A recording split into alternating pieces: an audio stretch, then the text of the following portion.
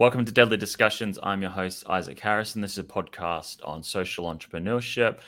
We also talk about Indigenous businesses and people using profit for good.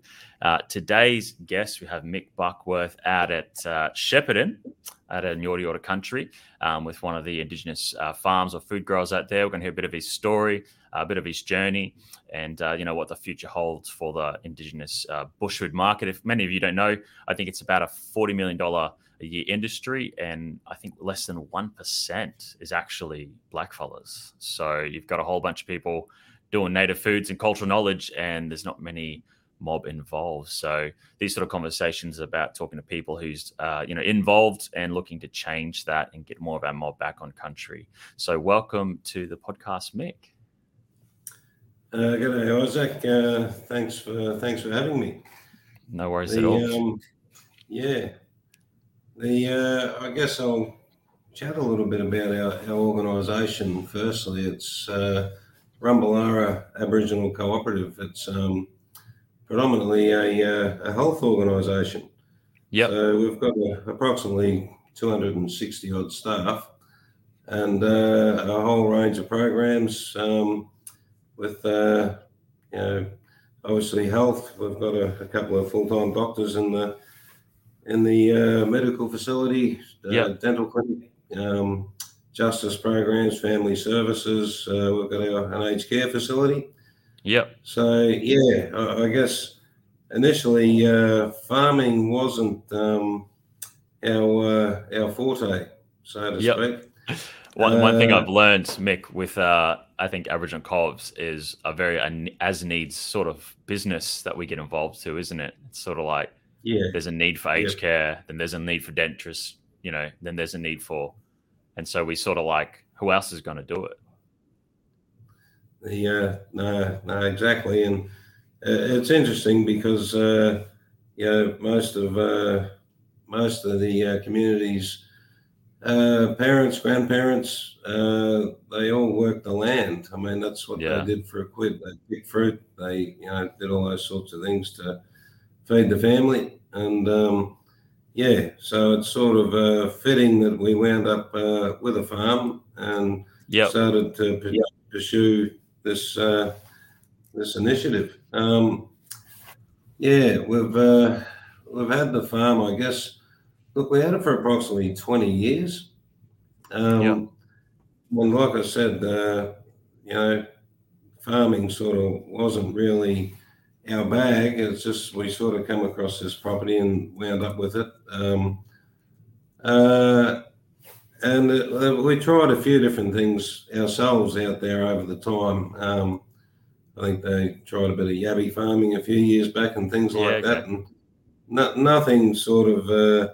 was really successful, and probably the biggest thing it did, it just gave a couple of young fellas some things to do out there, kept them busy for a bit. But then we moved sort of forward, I guess, up to sort of today. In the last probably 2 years, we came across Outback Academy with Claire and Nevin, the guys, and formed this partnership, which is all fully supported by Murray-Darling Basin and Follow the Flowers, which has been fantastic. Nice. And so what we've done is we started out with beekeeping. Basically how it works is through Follow the Flowers, Murray-Darling Basin, Neville, Claire, and that they supply the I guess the expertise and the skills and the knowledge. So they'll bring in the bee arborists and the guys teach me how to make the bee boxes. Have you donned a bee suit yet? Not me personally, no. I was actually allergic to them myself a younger fella. I don't know whether I've grown out of that yet or not. I don't want to test it. Probably not the best way to find out, No. Mick, so you grew up in the area out at Shep there? Yeah, look, interesting for me. I'm married to the mob. Yeah. My wife's Indigenous, and we've got 3 kids and 3 grandkids. Yep. So yeah, I'm married in, but been part of this community since probably early '90s. Yep. Builder by trade, Yeah. and Yeah. came in, had the first Indigenous apprentices and building teams and things like that, and then I Yeah. came into Nice. management in the office in 1997. Yeah. Nice. So I've You haven't turned sort back of been since. in. No more tools. No, I still get my hands dirty. Yeah, I'm assuming where around the I have to. organization there'll be a lot of odds and ends and bibs and bobs and Yeah. uncles and aunties wanting help with random things on the house. Oh yeah. Yeah. Yeah. No, for sure. So yeah, no, it's been a hell of a journey, really. Yeah, coming into the office, I've had a lot of varying roles. At one point, I was deputy CEO for 12 months and Yep. shifted sideways when we started taking on bigger sort of capital works Yep. projects when we built our aged care facility. So I overseen all those types of things. And Yep. the yeah, I look after assets and infrastructure, which our farm falls under. Yep. So we've got a farm manager out there, which is Lee James, and 3 trainees. Yeah, the boys out there. Yeah. So they've Beautiful. been doing, yeah, they've been doing horticulture training, Cert 3 in horticulture, uh, which I think they've only got 2 modules to go, which I think is chainsaws and some machinery operation. Yeah, that's So awesome, man. yeah, look, yeah, In they've the learned a area, lot. is it predominantly sort of Anglo Aussie sort of area farmers, Italian Australians, sort of The own a lot of the yeah, farms for a couple of generations. yeah, yeah, no, spot on. We're surrounded out there, which it's not far out of town. We're Yeah. only probably 10 minutes out. We're up in the north, but yeah, it's yeah, sort of that white Aussie farmers and a couple of Italian fruit growers. So Yep. there's a lot of orchards. Um, but they're all really good. There's a guy up the road that comes down and gives us a hand because he's got big machinery. Yeah. Um, so in the off season, like now, he comes down and helps us sow our paddocks. Just Oh, that's awesome. yeah, with a bit of dry crop just to keep the paddocks clean until Yep. we get things sorted out.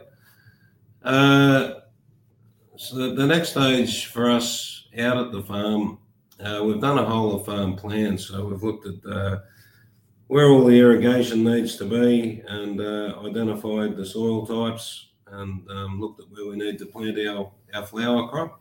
So we'll be Yep. planting flowers. So the bees and the flowers sort of go hand in hand. So that's the next stage. So we're probably really in our infancy. Yep. But I guess we're joined into this network through Follow the Flowers and Outback Academy with the series of farms linked up from Western Australia, South Australia, Southern New South Wales, and Victoria. Yeah. I And think you guys had a meeting or something like with all the food growers come together yeah, from across the states. What was yeah, that like? yeah, no, terrific. It's really good because it's so diverse. Like everyone's doing different things. Like Yep. you know, there's some individuals that have got their farms that are part of it. One Yep. guy, he grows watermelons, Yeah. Wow. and yeah, uh, had a good yarn to him and his experiences, and trials and errors and the difficulties he's faced, and even things as far as racism from neighbours and things like that. Some of the things he's had to Yeah. endure. I was going to ask you Uh, what does the neighborhood think when I saw we had Auntie Jeanette on up at Deniliquin, and she said a yeah, lot at the start people were like, they just got land given to them because they're black fellas, this won't work because, blah, blah, blah. The little do they know they actually bought the land themselves and had, taken all the risk themselves. But so they were facing typical business challenges plus the racial stigmas of, these black fellas, they won't do anything. Yeah. In sort of area like Shepparton, is that sort of, I think people forget there is a bit of diversity in those agricultural areas, mainly from like the Italian heritage. But was there any challenge that you faced compared to the other mob?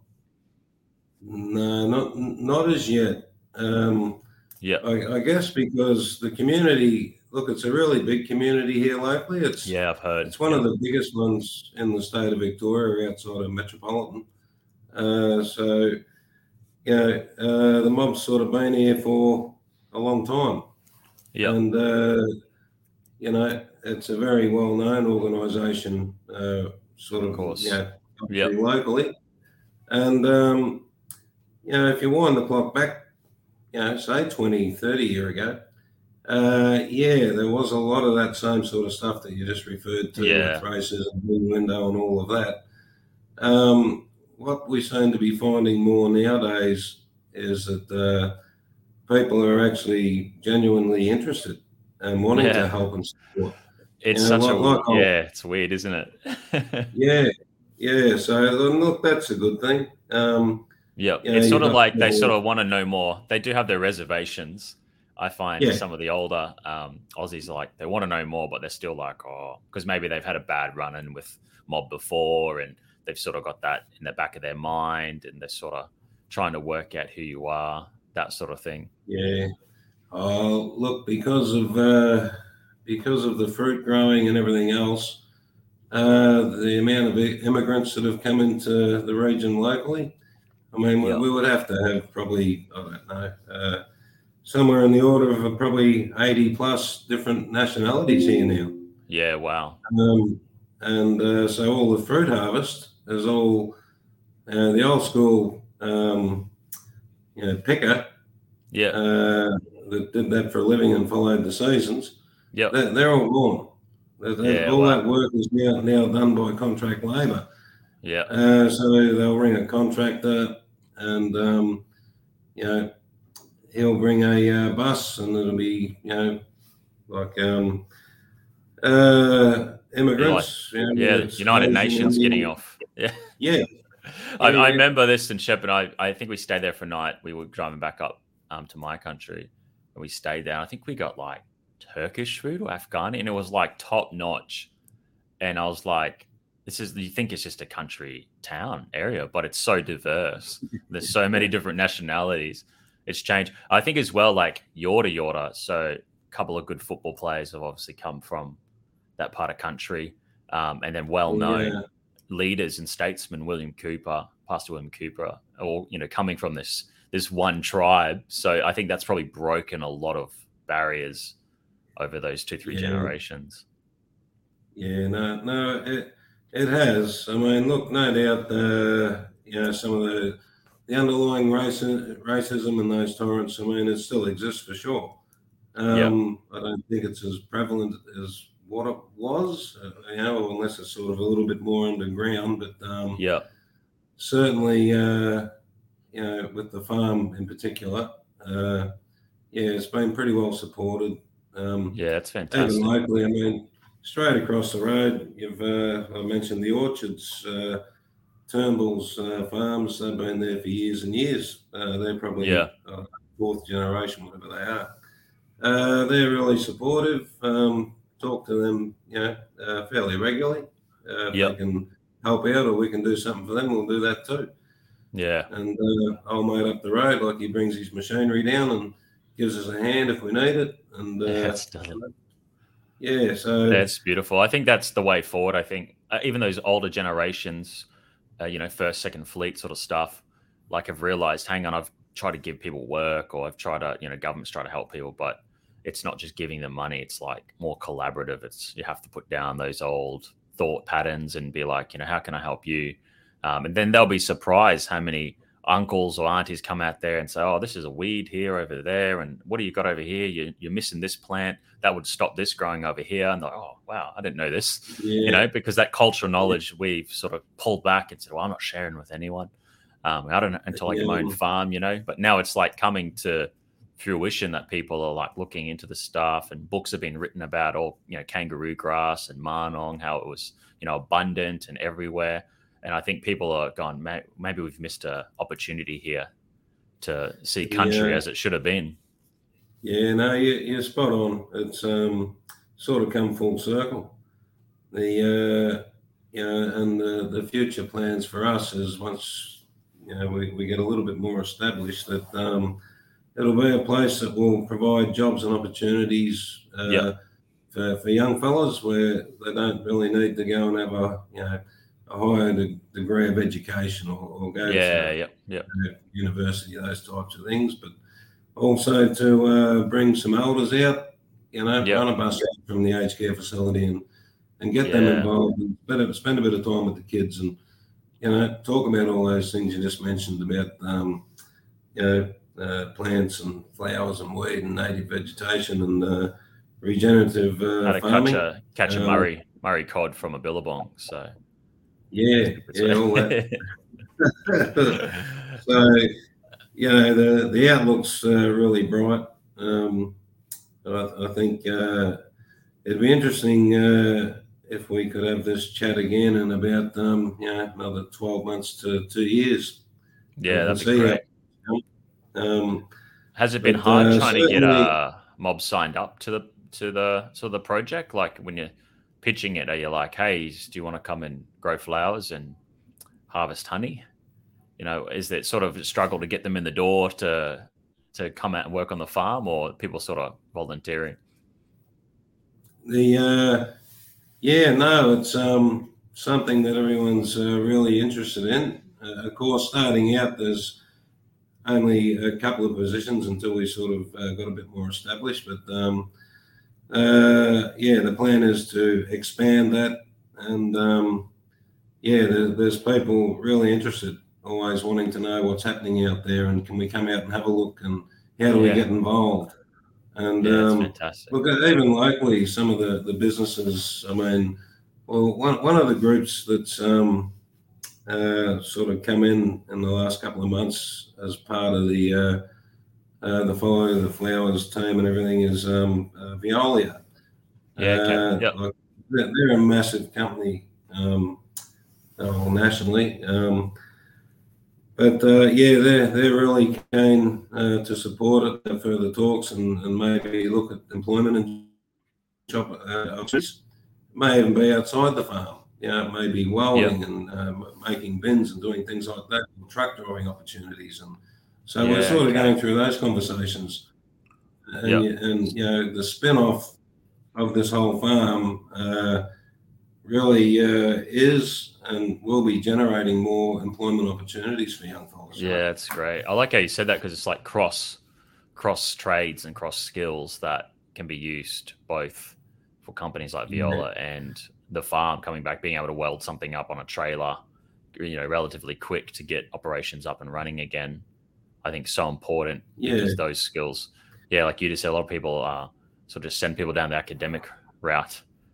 There off you go. But I think a lot of our mob are going, well, hang on, where's something I can do on country? Where's something I can do that's meaningful, like 4 or 5 generations ago did before a lot of the change. Yeah.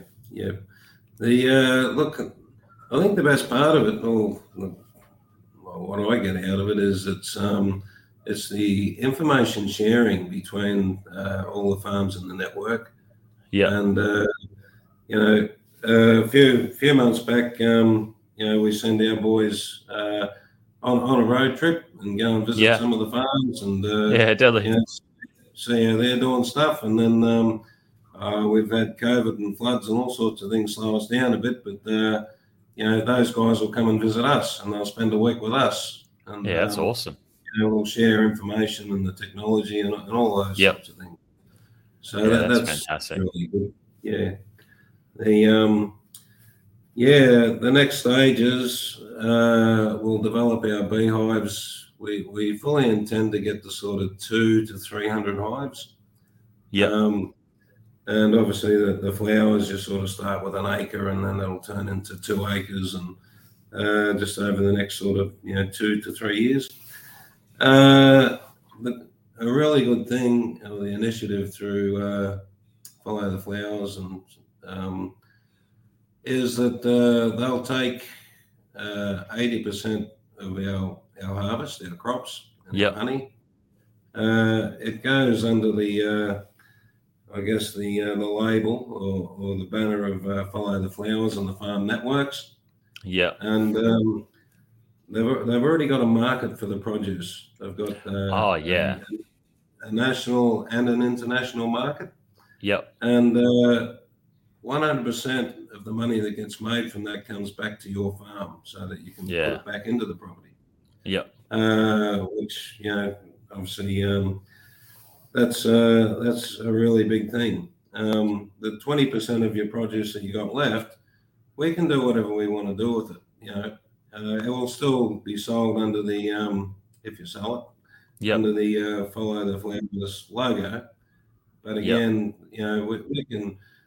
we can give that to community, or we can supply the aged care facility with honey, or we can go and grow fruit and veggies and do all those sorts of things. Maybe have a market garden. Well, I know my elders certainly like about 2 teaspoons of honey with their bushels tea.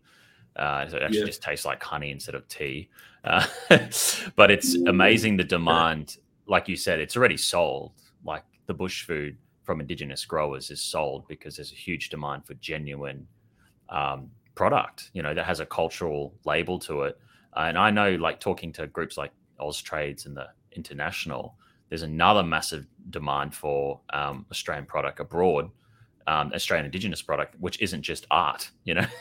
Everyone's like, oh, it's just art. It's always art and paintings, and maybe William Barton playing the didge or something. But now it's like people they want something from our country, similar to Italians with their DOM certification and their what do they have? The tomatoes, and champagne, and everything's so specific where it comes from and gets certified. Now people are like, hey, I want to taste something from the red dirt. I want to taste something from a native flower that's been, tucked away on the Murray River. And so, I'm so excited for this space. I think that's something that keeping my eye on to see, something in the US, someone holding a Follow the Flowers jar of honey, mixing it in something.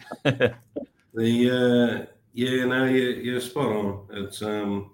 It's definitely a space to keep your eye on, because I think it's just going to get bigger. But right now the demand for Indigenous produce and product, they'll take as much as we can give them.